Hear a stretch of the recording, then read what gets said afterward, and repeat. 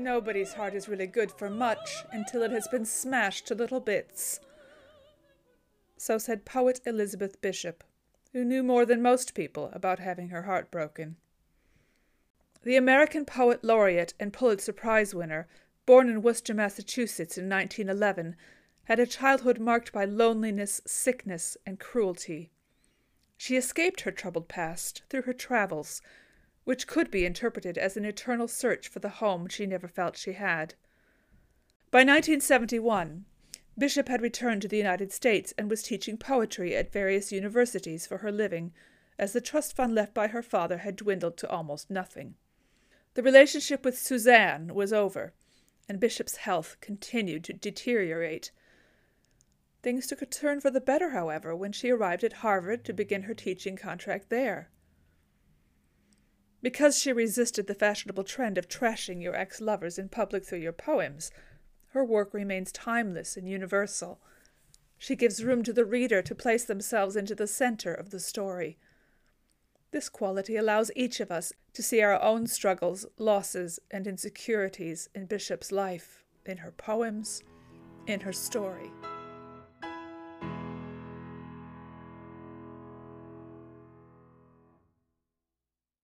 When I started teaching at Harvard, I met a lovely young woman named Alice. She was the secretary at Kirkland House, where I was staying. We started traveling together. I started a poem called The Breakfast Song for her. My love, my saving grace, your eyes are awfully blue. I kiss your funny face, your coffee-flavored mouth. Ugh. But I did tell you I was very good at losing things. Here's a letter I wrote in 1975. To Dr. Annie Bauman, November 29, 1975. It was good to hear your voice just now. If I take the 9 o'clock shuttle plane, I can be at your office easily by 11. I might fly over the night before, but either way I'll be there. And sober. Please don't worry about that. What I'm writing to ask is this. Please don't just discuss drinking with me or scold me for any past lapses, please. There were 2 or 3 bad days about 2 weeks ago now. And I've talked and talked about this. Of course I know I shouldn't drink, and I try hard not to. I've missed only 1 class in 5 years because of drink, and I have never taken a drink before a class. I feel I simply can't bear to hear another word on the subject. The last time was because of other problems, and they are really very difficult and sad ones, and I think you might help me with the worst of them, possibly. If anyone can. That and my physical state of decay, or whatever it is, are what I want to see you about. I feel I can't bear to be made to feel guilty one more time about the drinking. There are things that are worse, I think. I hope you can help me with them. At least, I'm sure you're a more thorough and careful and smarter doctor than anyone I know here, nice as they've been to me, and, as you said, you do know all my past history far, far better. I also like you a lot better.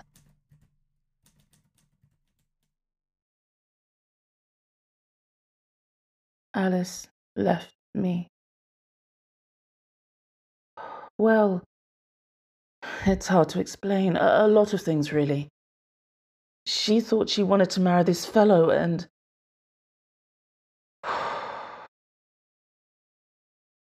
You'd think I'd have learned by now, right?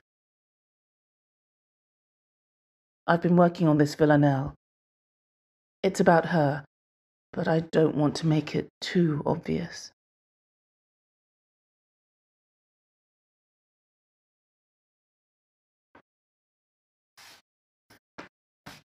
How to lose things.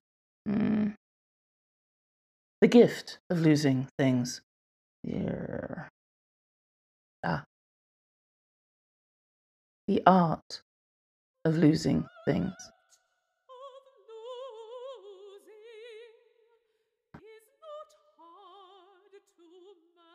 This is by way of introduction. I really want to introduce myself.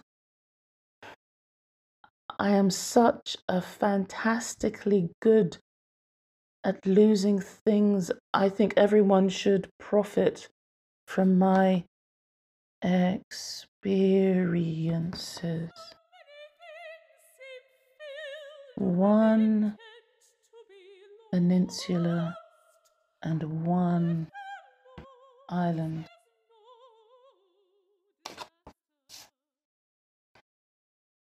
A small-sized town. And many smaller bits of geography and scenery. A splendid beach and a good-sized bay.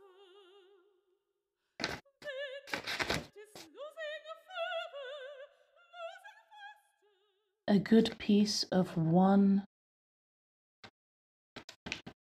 continent and another continent. The whole damn thing.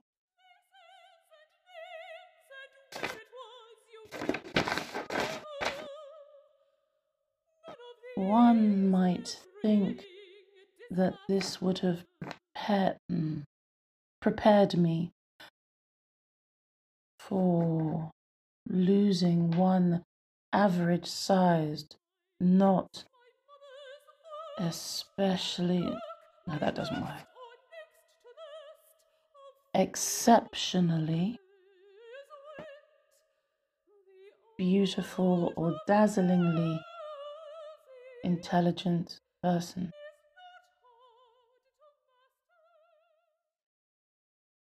Except for blue eyes. Only the eyes were exceptionally beautiful and the hands looked intelligent. The fine hands.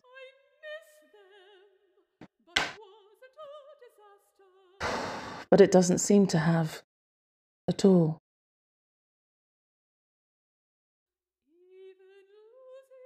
The art of losing's not so hard to master, but won't help. No. Think of that disaster. No, I'm lying.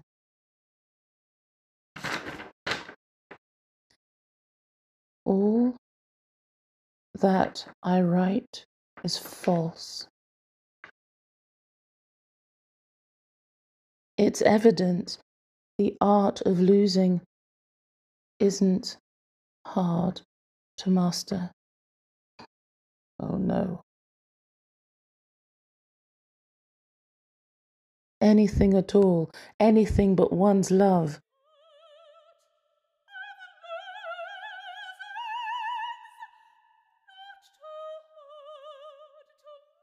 Say it.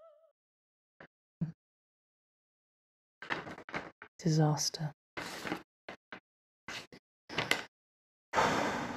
And losing you now.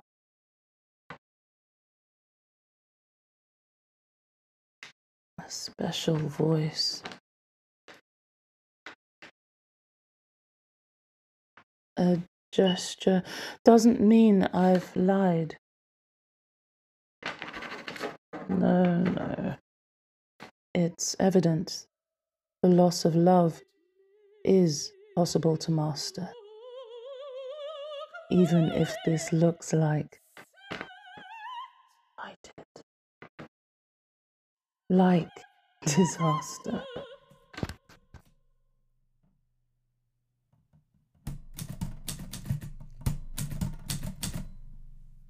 2. Catherine White, editor, The New Yorker. I'm having a poem in your magazine fairly soon. The one and only villanelle of my life. It is very sad. It makes everyone weep. So I think it must be rather good in its awful way.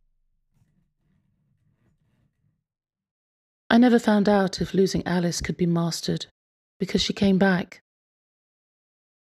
I don't know what I would have done without her. She did so much for me.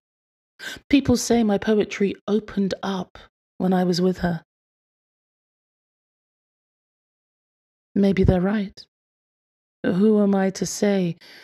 She was helping me with some rescheduled classes. I was about to start teaching at MIT when I collapsed. Cerebral aneurysm. Alice found me and sorted everything out as usual. Luckily, I had already chosen my epitaph. All the untidy activity continues, awful but cheerful. I trust that it eventually made it onto my headstone.